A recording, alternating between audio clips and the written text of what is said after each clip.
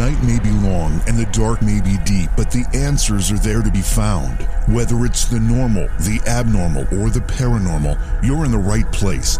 Let's go beyond reality.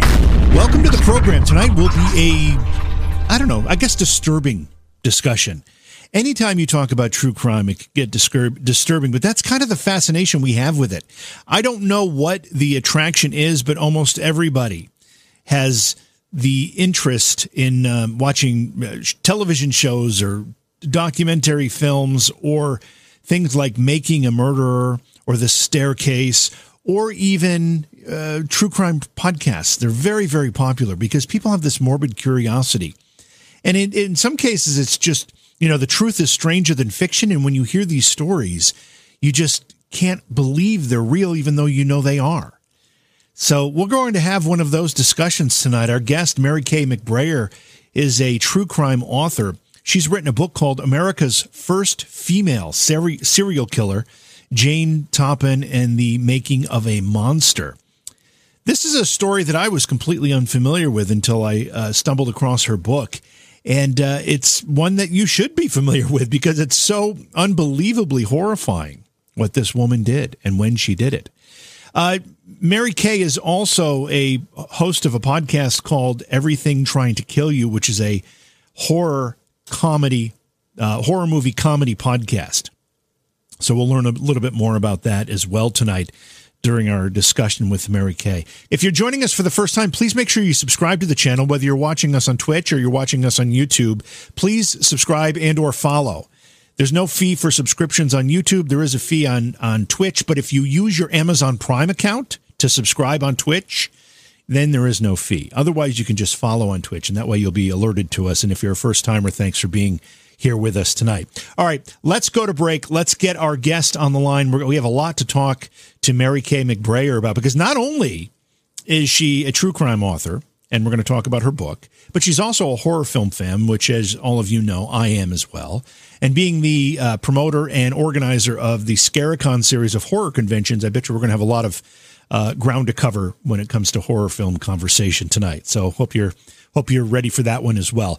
Again, it's break time. We'll get our guest on the line, and we will be right back. It's Beyond Reality. Please support the program. Go to patreon.com/Johaw. That's JOHAW. Tonight, we're going to have a multiple topic discussion. We're going to start with one of the things that seems to be taking America by storm. I don't know if it's the world, but we're going to have the conversation about it. But true crime stories are very, very, not just interesting, but popular. People want to hear about these stories now. And I don't know when it started. I used to, and I still do actually, watch a show called Forensic Files and another one called Cold Case Files. And then anytime a documentary would show up about a true crime case, I would watch that. Things like, obviously, Making a Murderer, The Staircase. I watched one the other day. What was, the Cheshire Murders or something like that, about the killings in Connecticut. Very, very fascinating stuff. And it's something about this morbid curiosity that we all possess that makes these stories come alive. And then we have people like our guest tonight, Mary Kay McBrayer, who does the research, takes the time to compile it, and put it into a form that we can learn from it and enjoy the story, even though it is a bit of a disturbing story. So, Mary Kay, welcome to Beyond Reality. It's a real honor to have you with us tonight. I'm honored to be here. Thank you so much for having me, JB. So we're going to talk about your book, your interest in true crime. We're going to talk about your podcast, your interest in horror films. We're going to talk about all those things. But before we do that, let's learn a little bit more about you. Tell us about yourself. Okay. Right now I'm holed up in my apartment in Atlanta, just like everyone in Atlanta. Yeah. I am a long-time reader, a long-time writer, always been fascinated with sort of macabre stuff. Like, for example, I just took a dollhouse out of my mom's attic, and I'm redoing the interior from different literary horror scenes. So, like, the upper level is the yellow wallpaper. I'm working on the kitchen, which is going to be, we have always lived in the castle. So that's kind of what has been going on with me today. But at large, I wrote the America's First Female Serial Killer, this story about Jane Toppan. And I co-host and co-founded a horror movie podcast that is also comedy, because that's how we handle stuff that we can't handle. Through like making fun of it or making fun of ourselves for not being able to handle it. There's some real truth to that. There's some real truth to that. In many situations, particularly in a scary movie type situation, laughter seems to be one of our defenses, doesn't it? I think so. I mean, that I think that's why it's parodied so much too, is because especially with the very scary, like The Exorcist has been done to death. It's like been completely satirized forever. But I think that's why, is because it is so disturbing that you can't really compartmentalize it unless you have something to superimpose over that sort of film trauma type of thing that happens. Yeah. You listed a couple of things here. You're obviously interested in true crime stories, and you mentioned a macabre fascination. I understand that completely. You mentioned horror films. I understand that completely. There's a third thing here. We're going to talk about this too. I noticed on your website that you've either had or have a ghost in your house or something. And we're going to talk about that. So you obviously have an interest in the paranormal stuff too. If I was a guest on a program and someone asked me to tell them about myself, I would list those three things, and I'd probably add that I'm a very serious musician as well. So maybe with that difference, it sounds like we have some very similar interests. But my question to you is, why do you think some people kind of develop the fascination with these darker, and I don't use darker in a good and evil sense, just these kind of macabre, interests versus people. There are people who won't go to see a scary movie. There are people that don't want to know about, real horrors in the world like true crime. What makes a difference, do you think? That's a great question. I think, for me personally, like just hearing, like, I'll tell people that I am fascinated with scary stuff, and they'll be like, "Oh no, don't tell me anymore." Like, so let's talk about something like you said, like they just want to totally avoid it. Yeah. And I can totally respect that. And I think it really, for me personally, and of course, I'm about to make a sweeping generalization, so you can kind of take it with a grain of salt, but we're all going for peace of mind, I think, ultimately. So some people have more peace of mind just being like, it's not in my mind now, don't put it in there. And so they want to avoid everything. And then for me, because I am an anxious person, I'm just constantly thinking about what could go wrong at any given moment. So putting it in like a controlled space like TV or even in a book, although I will argue that books are scarier than things that are on screen for me generally, because, it happens in kind of the screen of your mind. So it's like, I made that happen in my brain, even though you didn't really. But, and then I think true crime is in a similar vein, where it's like, some people are like, I'm as safe as I can be, and I don't tell me anything scary that happens around me, because I can't do anything about it and it's just going to freak me out. But other people like me, I'm like, tell me all of that shit so I can avoid it. Like, I need to know everything just so I can be ready for in case it happens. So I guess that's the, based on just like conversations I've had, there's like my anecdotal analysis, I guess, of why people fall like on either line of that. And it definitely does seem to be somewhat polarizing, because it, like, everybody has some strong feelings about it. They just aren't always the same feelings, I think.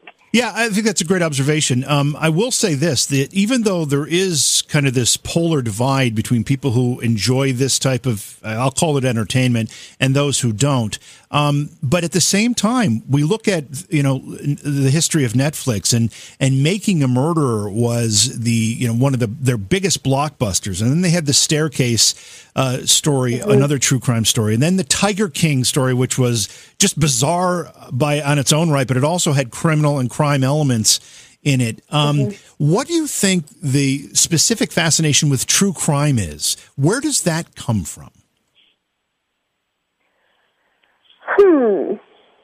I think that, anytime something is based on a true story, or you see like that title card, or you hear something on the news, it resonates more deeply with a lot of people, because it's an actual person and not just a character. I mean, I don't know that I feel that way about it necessarily, but that seems to be one distinction that people make. I think it's just as disturbing when they're fictional because that still came from someone's mind. Yeah. The example that comes to mind for me where it's kind of a gray area, right, is I think it just turned 30 years old, Silence of the Lambs, which will never, ever age. It is just, I mean, it has aged, and there are things that we can look back at it now and, you know, say we had changed, but it's just such a masterpiece. And I just, like, all of those characters are fictional, but they had, you know, Robert Ressler on the scene who, you know, was one, like, if y'all have seen Mindhunter, he's the one that the elder specialist is based on. So, I mean, he was a consultant. So he was like saying like, oh no, people, you know, it's an amalgam of actual things that people did and then fictionalized, but that's just as disturbing to me. I know that a lot of people don't feel that way about it, but I think it's, they might just be better at compartmentalizing than me, particularly than some people, but I do think that that's one reason why true crime is so fascinating is because we kind of take for granted when we hear the words true that it is factual and documented and it's just kind of there's no room for error when you hear true crime. Although, you know, the more we learn about the way that the human mind works, there are very few absolutes. So I guess that kind of dissolves if you think about it too. What, you know, for your personal taste, do you find yourself more interested in historical true crimes that have been solved or things that are still outstanding? You know, there's this case, and darn it, I'm blanking on the town, but with the two young girls that were murdered and one of them caught an image of the murderer on social. It was at Snapchat or something. Yeah. And, you know, they still haven't been able to solve that case. And there's a whole bunch of, you know, there's a whole community that's developed to try to help solve that case online. And the same thing, I just watched a documentary called, I think it's Disappearance at the Cecil Hotel or something like that. About that's on my list. Okay, I haven't seen it yet, but I know a little bit about the Cecil. It's really fascinating. And of course, the real hook in that is that there's this, you know, 2-minute video of the girl who disappeared right before she disappeared, and she's acting strangely. It's an elevator surveillance camera video. But anyway, for your personal taste, do you gravitate more toward the historical crimes that have been resolved in one way or another, or these more contemporary crimes that are in the process of being investigated? Oh, that's a great question. So I definitely think that there's more merit in investigating the unsolved cases because good can come of that. Generally, if you can be one of the citizen sleuths, absolutely do that because you could help. Even if you don't help solve that case, people can learn from, you know, the tactics that you've taken. It keeps it in the public eye. Like there's all kinds of merit behind the unsolved cases. However, me personally, I don't have the emotional fortitude to handle that level of like suspecting and paranoia.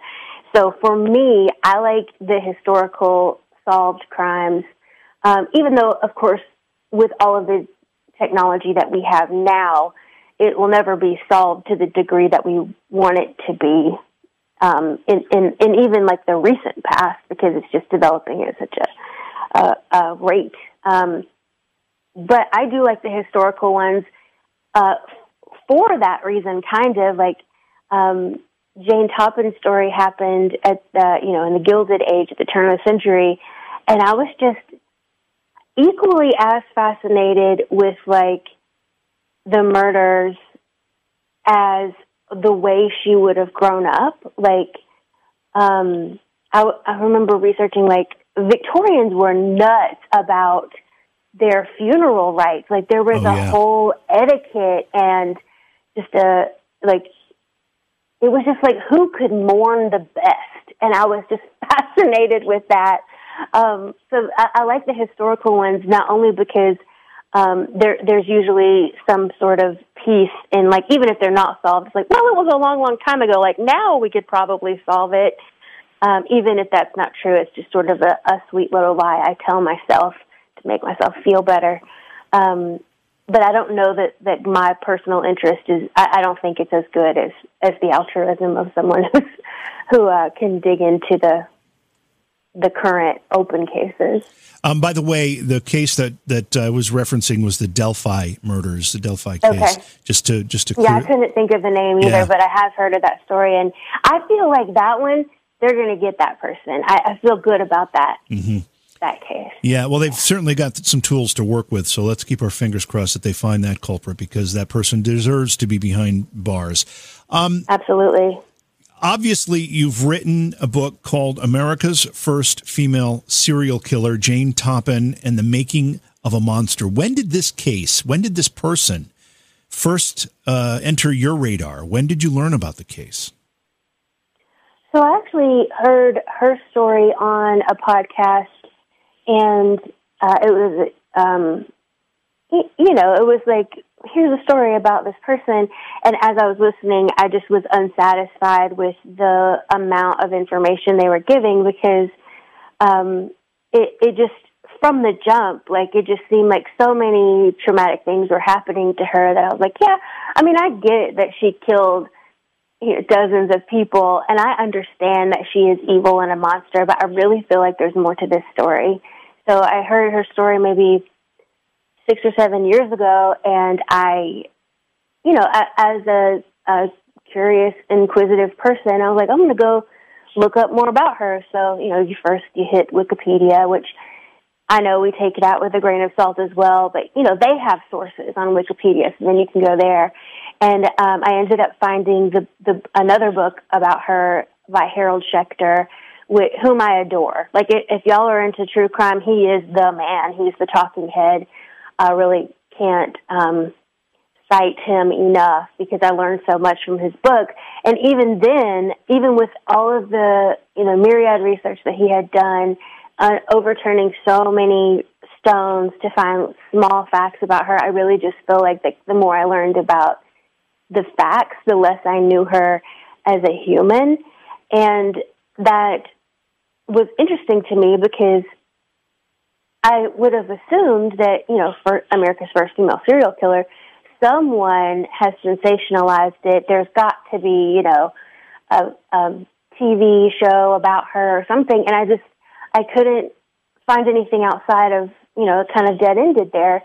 And it's not to say that book wasn't amazing. It just wasn't what I wanted from the story. So I did some outside research. I found that some court case documents. It was a really long time ago, so some of them are just gone. But so I heard it on the podcast and just decided that wasn't the story the way that I wanted it to be told. So then I went and told it in the way that I thought it should be told, which sounds super vain, which I have accepted and made peace with and moved on from. Well, I think it's important that you found a story. You felt as though the whole story wasn't being told, and it's important that we do tell the whole story. So I don't think that's a sign of vanity as much as it is a sign of you wanting it to be thoroughly told, and that's certainly admirable. That is very kind of you.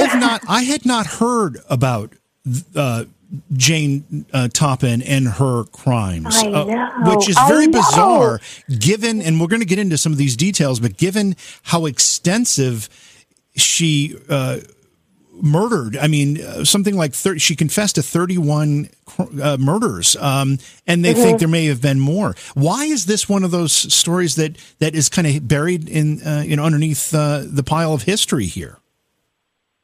Well, that's like the question that I was like, this is egregious. Like, why don't we know her? Like, this is such it just to me felt like such a textbook case of like early intervention could have saved so many lives. And and so that's one of the reasons why it stood out to me, is that no one had, like, where is she at? Like, we have so many things about, the big famous, male serial killers, especially in America. But like, there's not very much about her at all. I mean, there's, you know, the one film or maybe two about Eileen Wuornos, and then, you know, men kind of have the market cornered, which, I mean, it is what it is in some regard. But to answer your question more directly about like why she's just kind of gotten lost in history, that wasn't a question I tried to answer as I was writing the book. And I think, honestly, a big part of it is that at the time, she was not a very visible person. And when I say that, I mean like she was working class. So she was an indentured servant. She was an orphan and an indentured servant. She was indentured out from the orphanage. And then in her late 20s, she decided to make a career change because she was not, you know, she couldn't really provide for herself outside of that family, even though she had been emancipated. And she decided to become a nurse, which, I mean, that's very hard, heroic work now. And then it was just, it was a lot of custodial work, and like medicine was not very far advanced, so it was very hard work then too. So, so one thing, you know, the working class, and then secondly is, it's very disturbing to think of someone whom you should trust and should be kind and should be nurturing and should save your life actually trying to kill you. And I think it's even more, I mean, for the Victorian time especially, but even now it's like, why would you go into that field if you didn't want to help people? Yeah. It just seems like such a good person thing to do. So it's upsetting, right, that could happen. And then a third reason I think why she's been kind of buried is, well, it was kind of embarrassing for the professionals at the time. Like, this woman she killed 31 people at least in, you know, just a few years. And it's like, what were y'all doing? Like, who were you looking at? How did, like, she has a trail of bodies in her wake. What's going on? So I think that those are the three biggest reasons. And I will say this too, I forgot about this.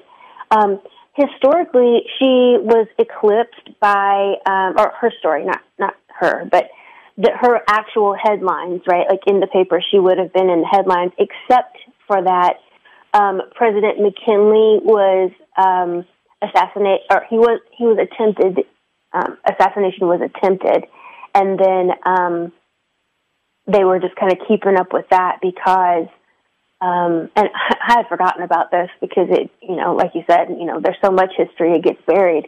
But when I was researching it, I had forgotten that he got shot and the bullet stayed in him and they didn't have a doctor. So a veterinarian came to look and he was like, oh yeah, he's fine. It missed everything. Just leave that bullet in there. And then he, you know, got lead poisoning in his blood and ended up dying. But it took a long time. So that was like all of the headlines. And then they had to go find Theodore Roosevelt. So it was like a lot of big story stuff buried that sensation just timing-wise. Like Lizzie Borden happened shortly, or I think a couple years after that. My mind is not super sharp on that point. But we all know who she is. So I think those four reasons, I think, are the big four. Yeah, I have a note in my list of questions and notes here that she was a contemporary of Lizzie Borden's. Lizzie Borden's crimes were in 1892. Okay, so a little before. Okay. And I really should know this too, but Jack the Ripper's crimes were somewhere in that scope of dates as well. So there's a lot of weirdness happening. But you make a really, really good point because we often forget. We're so used to being able to go to the television and turn on one of 20 different channels that are 24-hour either news or specifically talking about things like these crime stories, whether it's current, contemporary, or past stories, and being able to see the coverage of these things in real time, many cases, but constantly. That's not the way it was. You had one or two newspapers in a community, and you had to rely on what they were telling you because you didn't have any other options. There was no broadcast media in the late 19th century. So, sometimes these things just got forgotten because, as you said, there were bigger headlines of the day, and they took most of the attention away from people. Yep, exactly. And I think that there's something to be said, too, about having few news sources because I was able to find a lot of those, which was a damn delight, just being in the basement of a private university library. They just let you in. Like any library will be like, oh, just, sign your name. Okay, what do you want to look at? It's amazing. Libraries are amazing. Anyway, kind of got sidetracked, but just like scrolling through the records of those newspapers and reading it and just being like, okay, I know that she didn't say that. I didn't even know her. And I just know that that sentence put together that way does not make sense for this woman to have said. Like, I know that y'all have changed some stuff. So there's that, too, to consider of they were trying to sell papers. I mean, we see that now as well. Like, we're more sensational the news story, the more likely people are to consume it. But then it was just like there was not even anyone to really check that.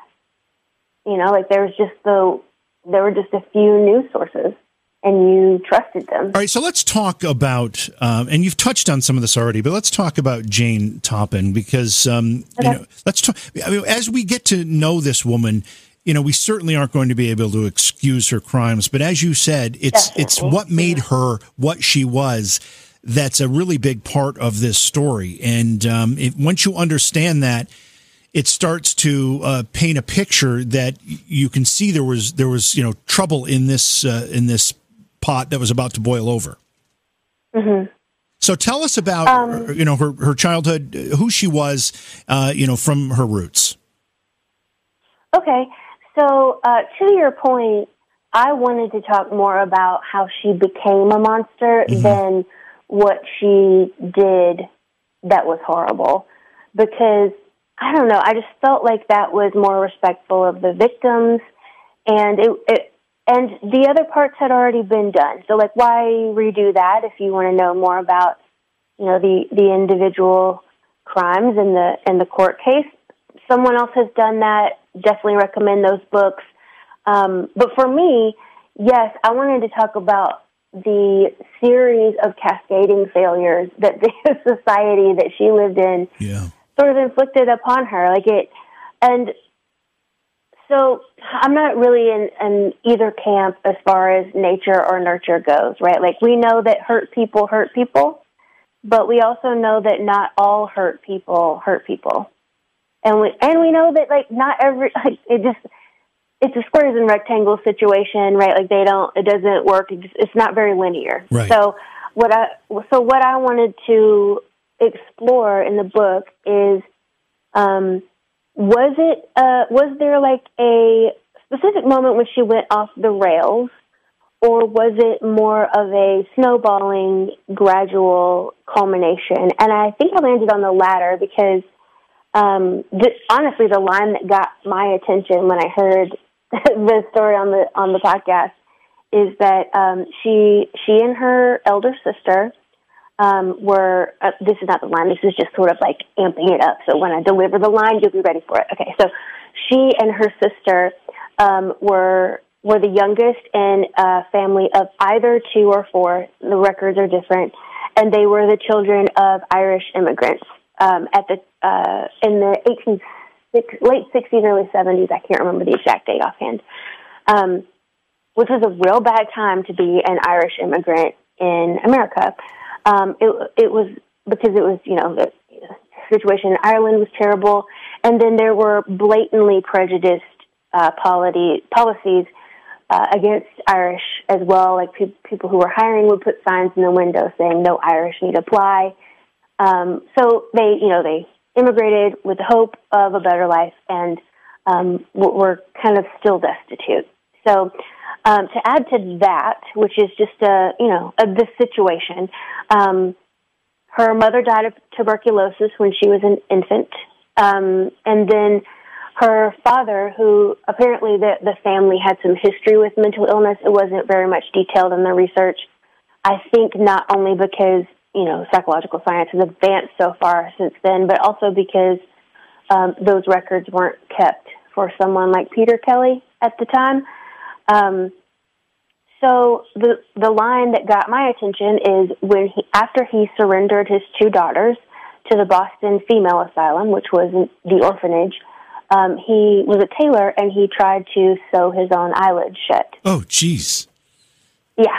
So let's hold on for a second. Let's just kind of summarize where we are here. So you've got this Irish immigrant family that emigrate to the United States. They're in the Boston area, right? That's where they come to. Yes, and they're outside of Boston, so in like the Lowell area, I believe. And we know that area has a very rich Irish ancestry. There's a very rich Irish culture there. A lot of folks from Ireland did emigrate to that area, part of the United States. Right. So she's there. Her mother dies when she's an infant. She's got an older sister. She has another sibling too, right? Aren't there 3 of them? So the records are not super clear about that. Like sometimes there's 4, sometimes there are 2, but when there are 4, 2 of them have the same name. Oh. So it's kind of dicey, like somebody was in a hurry when they wrote it down type of thing. Yeah. Like a clerical error possibly. So I'm not sure about that, but it does make sense to me that he would if there were 4, keep the elder children because they could kind of provide for themselves. Or help take care of him. So the father decides that he no longer wants to have to take care of the 2 younger girls. One of the 2 younger girls, the youngest, I am assuming, and her name isn't Jane Toppin. It's It's Honora. What's her real name? So her given name is Honora Kelly. Honora Kelly, and she's the baby. Mm-hmm. And I don't know that he so much as couldn't be bothered to take care of them. So much as he could kind of be, from what I've read, he could tell that he was not doing well and that he couldn't take care of them. Yeah, well, he ends up trying to sew his own eyelids shut. There's a problem there. And in fact, I think I read somewhere that he had a nickname, Kelly the Crack, for crackpot, right? I mean, so he was a notoriously odd fellow, from what I understand. Yeah, that's my understanding of it, too. And I think that some of his oddness came from both mental illness and probably trying to self-medicate with alcohol. Right. So so at some point, the father decides that he can't or doesn't want to take care of these 2 younger girls, and he goes to the orphanage or the girls' home and drops them off, basically. Basically, yes. He had to sign over his parental rights so that the girls could be indentured out so someone could take care of them. And they could take care of their house as well. So, and that's what ends up happening to Jane. And this is actually, she takes this name actually at that point, but she gets sent to a home and becomes an indentured servant. We don't have those now, but that's basically, right. I mean, that's just one thing shy of a slave. Yes. It wasn't slavery, but it wasn't because it wasn't called that. Right. I think. Right. So she was indentured out earlier than was the standard, so they got extra work out of her. And then the contract went that when she would work in the house, maid of all work, cleaning, cooking, pretty much keeping the house. She is the housekeeper. A child, 8 to 10. And then when she turned 18, she would get money enough to buy a new set of clothes, and that was it. And then you were done. Your contract was done, and now you can do whatever you want. So that didn't really set up anyone to take care of themselves. So what would often happen is they would stay on because they didn't know what else to do, and that's exactly what she did.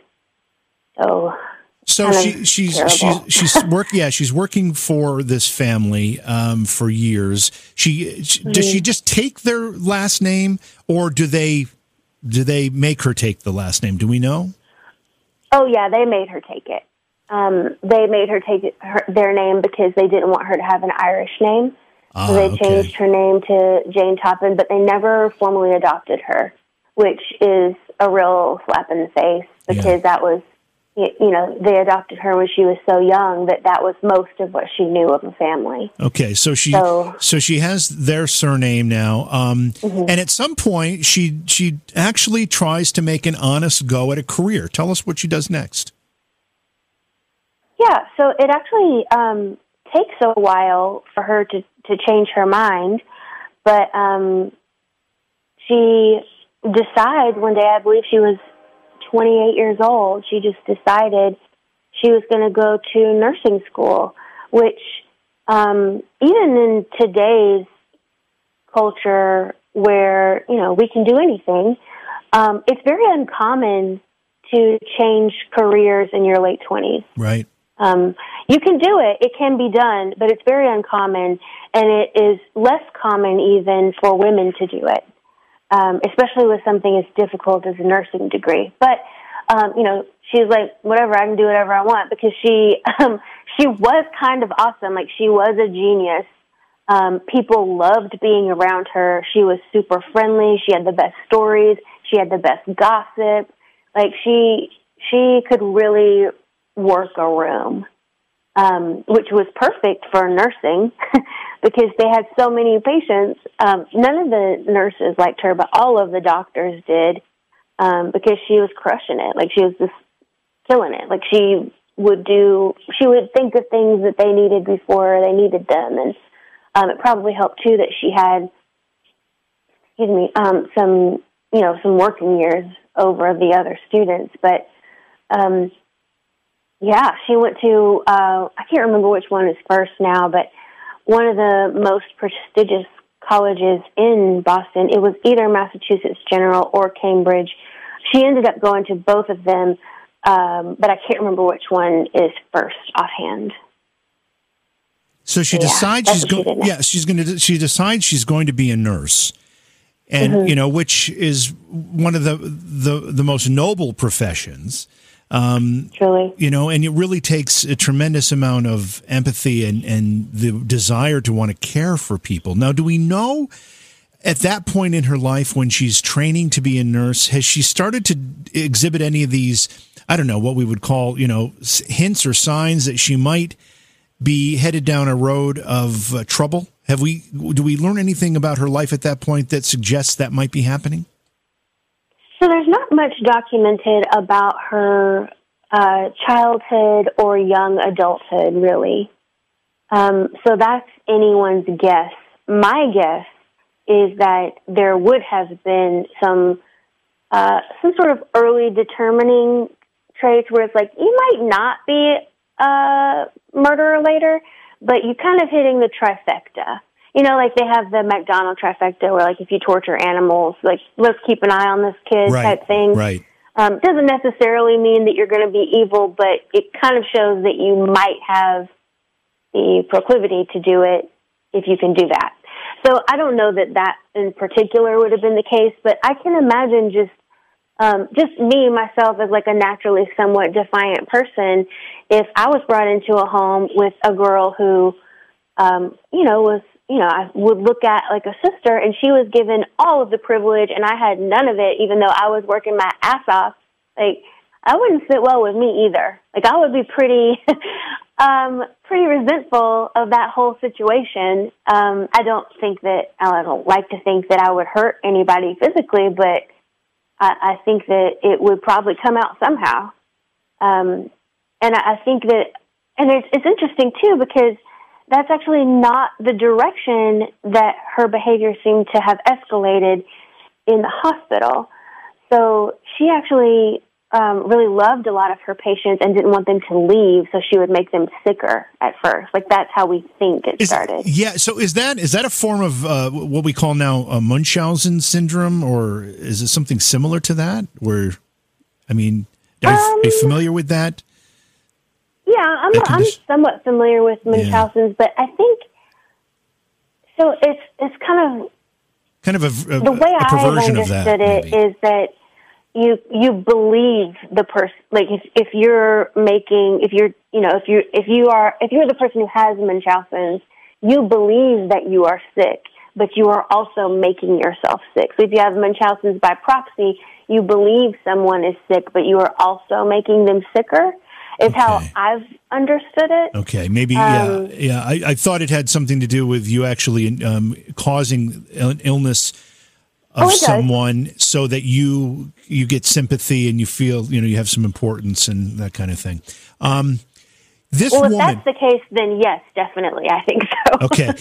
Maybe I've just misunderstood it. This woman at some point says that her ambition in life was to have killed more people, helpless people, than any other man or woman. Now, that is not, that is a big departure from someone who is a caring, nurturing person.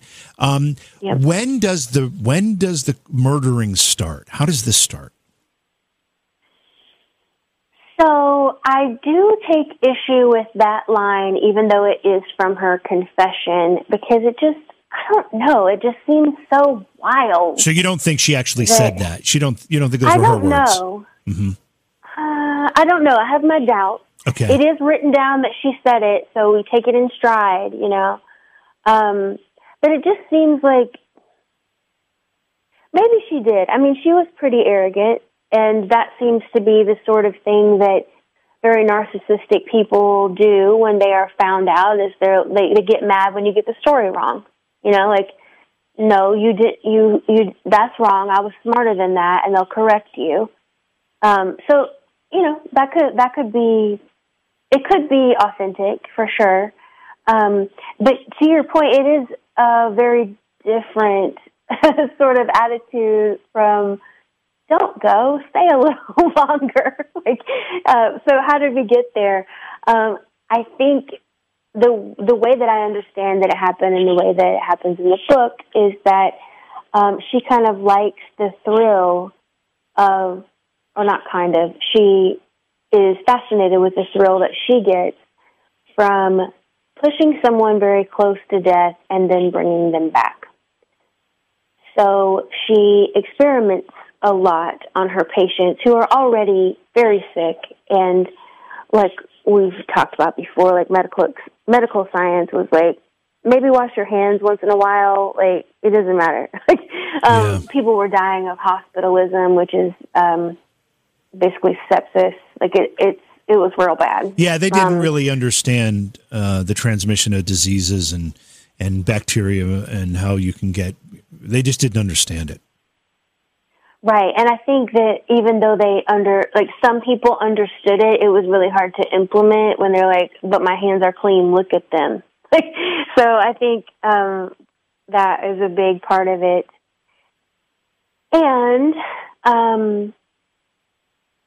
so even so, when she was experimenting, it gradually got more intense. Like she would give a different cocktail, and she got really smart with mixing the different substances that she would inject or administer orally or by enemas later if the person was unconscious, so that the symptoms of each of them would mask each other. So a doctor would come in to inspect and be like, I don't know, maybe a stroke? Like they wouldn't be able to tell. Yeah. Because one would dilate the pupils, one would contract them. It was a smart way to go about it, even though it is very disturbing. So she just got sloppy, and then when her patients started to fear from her, she was like, "Okay, that's fine. I can take care of myself." So. From there, it escalated even more because she started to then exercise those experiments on people that she knew. Right, outside of the hospital. Outside of the hospital. Correct. Yeah. Yes. And it seems to be that her list of victims includes, whether they were patients, but people that she didn't really have any personal relationship with, to people that she actually wanted to kill. Right. It kind of went opposite from the patterns that we see most often with serial killers. Is like usually it's someone they know first, and then they want to do a stranger because it is more thrilling, and they don't know. They can't predict every outcome, but with her, it went opposite, which is interesting, and which is a reason why I think that she should be studied, because I think there's a lot to learn from that. Although, you know, documentation is not super solid factually, not to the degree that we want it to be now. But yeah, she started exercising those on her patients one-on-one, and she got really frustrated with dealing with like whiny people.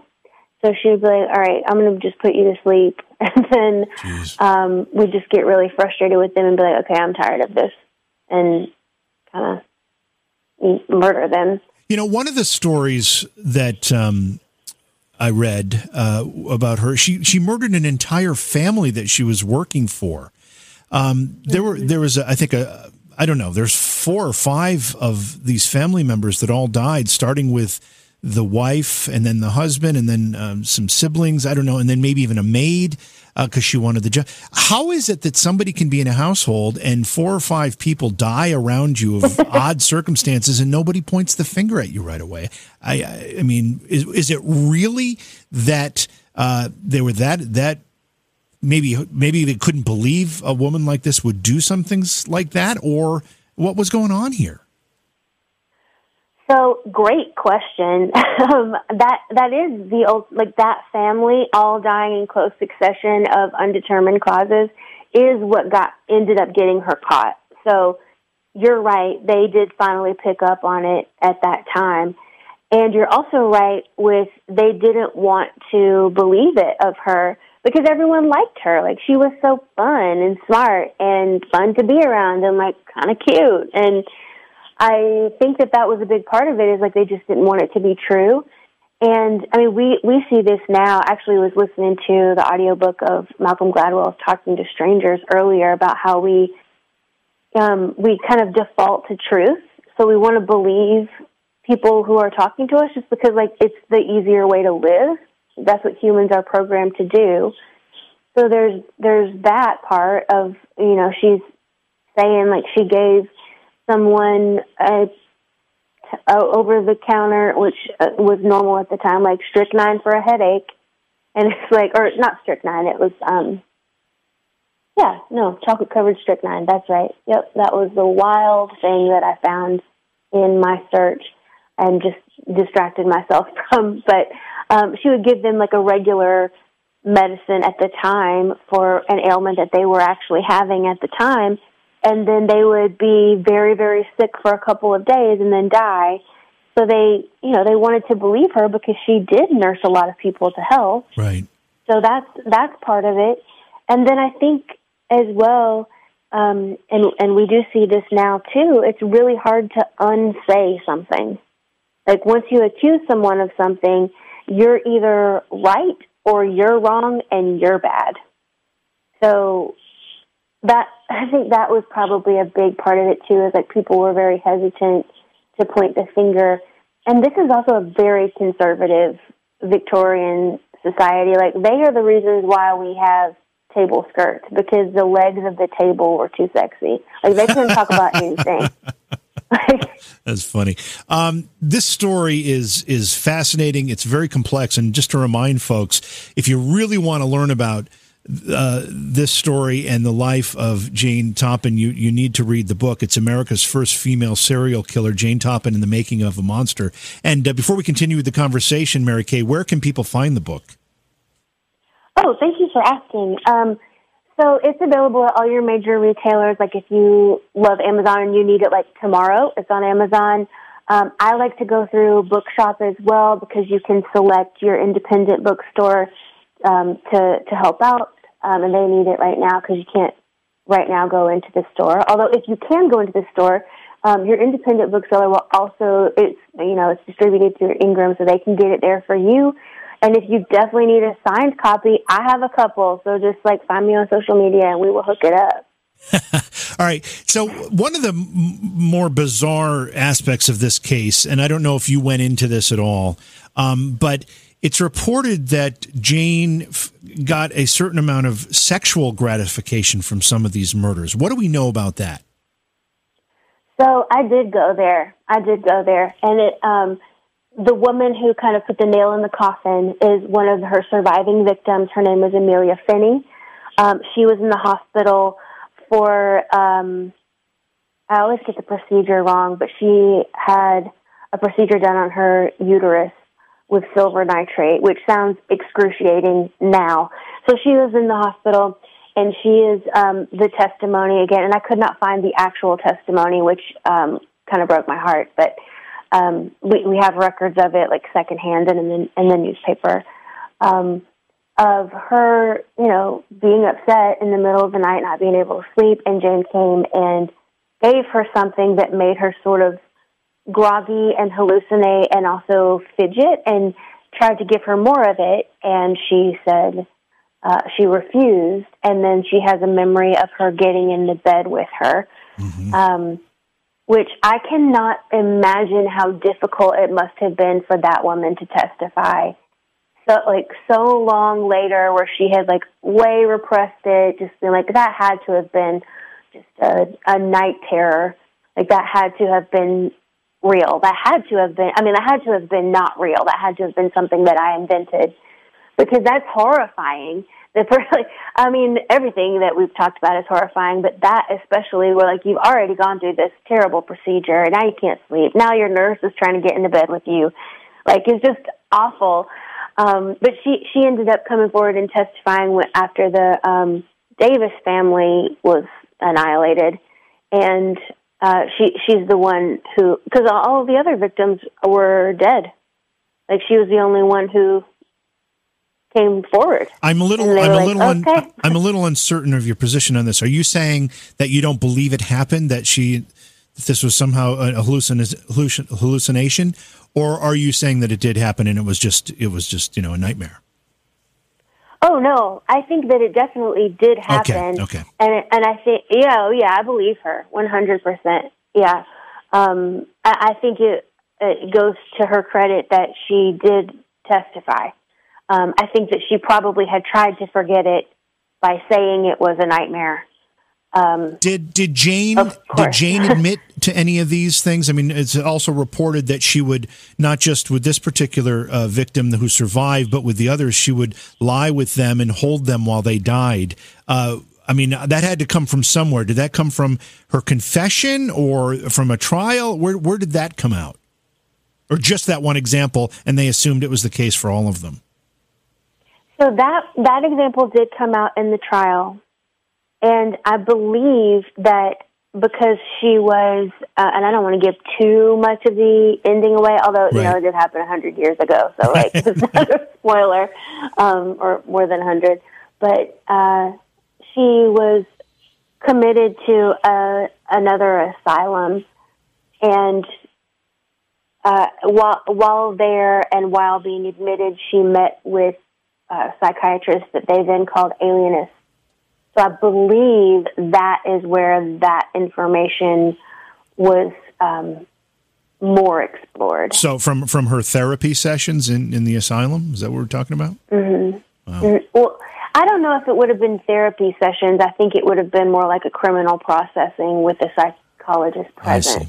I see. Type of thing. Yeah. I think.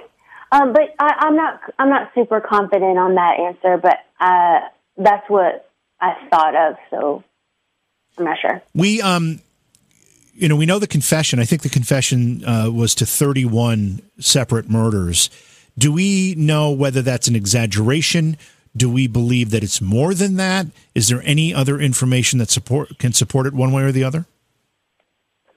So the 31 is not clear, and she does say that she may have forgotten some in the hospital, but there is a list, I believe it's on her confession, and I believe that list is of 14 certain victims. Right. I think. So at least that many, and probably more, and maybe much more. Let's see. Yeah, about 12. Yeah. It's an amazing story. We have about 10 minutes left with you, and I want to change the topic for a little bit. Once again, the book here is called America's First Female Serial Killer, Jane Toppan and the Making of a Monster. Again, available essentially everywhere you can you can find books, Amazon and other places. But I want to talk a little bit, while in the time we have left, Mary Kay, about some of your other work. You do a podcast. Tell us about the podcast. Okay. Yes. So I love the podcast. Like, I make the joke after I watch The Crown that the book is my pride and the podcast is my joy. So they're my pride and joy, but separate. So it started with, two of my close friends, and I'm a literature professor. So I used to love to teach scary movies because even if the students hated them, they definitely had something to say about them. So it was like the way to get something out of them.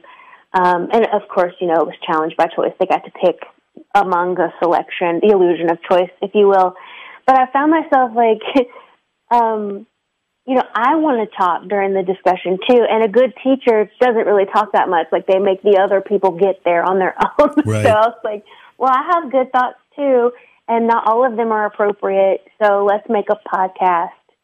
And that's basically what we do. Like, we analyze all your favorite horror movies, some old, some new, some big blockbusters, some indies, some that are horror adjacent. Like, we did The Mummy a long time ago, which is like not horror and probably not a great movie, but so fun. So we talk about really like anything that has something in it that will kill you, and that's why we named it Everything Trying to Kill You. So it kind of runs the gamut through those. And so I have the literature background. One of my co-hosts, or all of them are writers, but one of them has background in film, and the other writes fiction and works in elder care and is also just a big horror enthusiast. So we talk about it from the points of view, or talk about the films from the perspectives of women of color and marginalized women as well. And we like to have guests on and talk about all our favorite horror movies and what they're doing right and what they missed the mark on a little bit, and how we would never accept an invitation to a dinner party at our boyfriend's ex-wife's house. Just things that are like totally implausible that happen in horror movies. We like to rip on that mercilessly. That sounds like a lot of fun, and I'm assuming the podcast can be found essentially wherever podcasts are found. Pretty much, yeah. We got the big ones. We got it on Apple Podcasts, Google Play, the big ones. And the show is called Everything Trying to Kill You. It is. That's right. So I have to ask you. So I'm a horror fan as well. In fact, to the point where I have my own series of horror conventions that I organize, run, and promote called Scaricon. And so I'm really into this, and I'm curious what some of your favorite horror films are. Oh, okay. So, I'm so excited. I think the scariest movie I've ever seen is The Witch by Robert Eggers. That movie haunts me to my core. Every time I see it, a fresh hell opens before me, like something happened in it that I didn't notice before. It's so tight, and all of the performances are magical. So that's probably one of my favorites. One of my recent watches that I was fascinated with is Horse Girl, starring Alison Brie. Did you see that? Horror Squirrel? Horse Girl. Oh. Sorry, I'm real country. Oh, that's all right. Horse Girl. Gotcha. Okay. Yeah. I have not seen that. No. Oh, well, it's on Netflix, and you're in for a treat whenever you do, because it's smart, and Alison Brie is a national treasure. It's really pretty too. So that's one of my favorites. Jordan Peele can do no wrong, of course. And just some others that I'm obsessed with. It's a good list there. I mean, that's a great start for sure. Oh, thank you. Yeah. Do you have a favorite? I'm a classic horror fan for the most part. When I say classic, I mean black and white classics. I mean, those are my favorites. Okay. And they're awfully campy in many cases. They're not particularly scary by today's standards. They're just, there's something charming about them to me. I love those stories. However, having said that, there are some really good horror films. One of the, there's a couple that have come out in the last 10 years or so that the same as The Witch for You, haunt me. One of them is called Lake Mungo. Have you seen that? I have not seen it, but I have heard of it. Yeah, that's a good one. I like the found footage / kind of reality approach to some of the horror. And I'm not a gore fan. I don't like gory films. That kind of horror does not, doesn't do it for me. I prefer the more psychological horror. And I'm really blanking. I wasn't prepared to offer a list, so I'm blanking. And I'm, it's not an easy thing to do. But there are some good ones out there. There's so many, right? It's just like your whole brain is crowded. And pick me. Oh, I thought of another one too. Midsommar. That one was real good. Oh, I haven't seen that one either. Okay, so it sounds like I have some films to watch for sure. Me too. So the podcast, you've got the book, obviously, and I did notice something else on your website that I wanted to ask you about. There's a section called, let me see what it is. Oh, publications, and there's a whole bunch of articles and stuff there. Do you write articles too? Is that what you do as well? I do, yeah. I write essays that are narrative. Like I have one on there about Jane. I have one forthcoming about, or for the same place, about Solitude, who led a slave rebellion while she was 8 months pregnant. When I just fell down a Wikipedia wormhole one day and was like, okay, we need to know this story for sure. So I have that one coming out, and then I also write articles. Like sometimes they're reviews, sometimes they're articles just about so how many Black people were in Europe during the time that Bridgerton is set. We need to know that. So kind of runs the gamut of, historical to fun to just outraged at something that happened in pop culture or something like that. But yeah, I like writing nonfiction of all sorts. So there's a big chunk in there that I just try to keep a running list of. The true crime genre, and one of the things, when we just set up this conversation, you said you're a true crime author. Do you intend to write more of these true crime type books? I do, and I'm working on one. I'm still in the research stages right now. About the numbers queen. She ran the numbers racket in Harlem during the Prohibition era. Her name is Madame Stephanie St. Clair, and she is the baddest bitch in the game. She stood down Dutch Schultz, and I just, same with the other two women, I had just never heard her story until one day I did and was like, okay, what have we been doing in school? Why aren't we hearing about this? So, yep, that's the one I'm working on next. It's less murdery, more gangstery, but still murdery, just not as much. Yeah. What about? Yeah, I love all of that. What about? I've thrown out a bunch of true crime documentaries.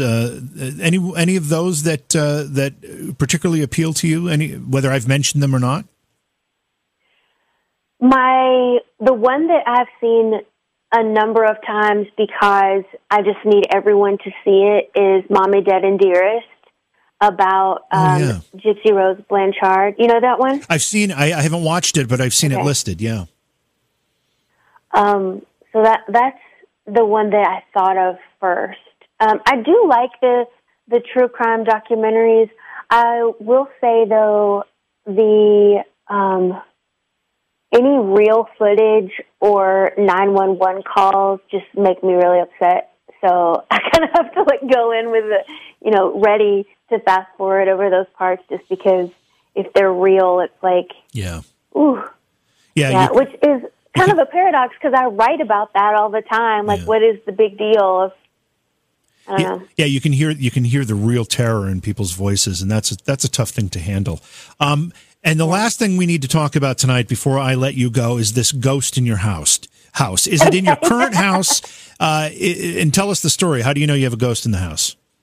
Okay, so I want to tell you it's not a real ghost. Okay.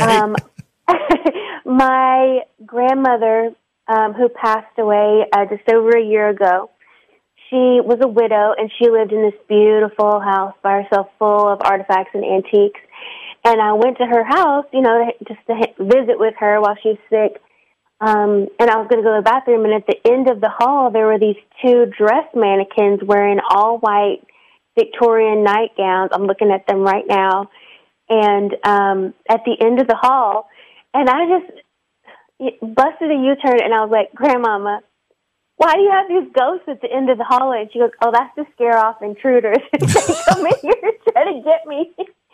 and then she left them both to me when she died, so I have them in front of my window right now. So it scares off intruders. Oh, nice. Okay, in my house. That's a great story. It's actually heartwarming as opposed to a scary ghost story. Yeah. Well, once again, let people know where they can get the books and follow your work. Okay. My name is Mary Kay McBrayer. So I'm on all of not all of the social media. There's so many now. Goodness. Twitter and Instagram and Facebook as Mary Kay McBrayer.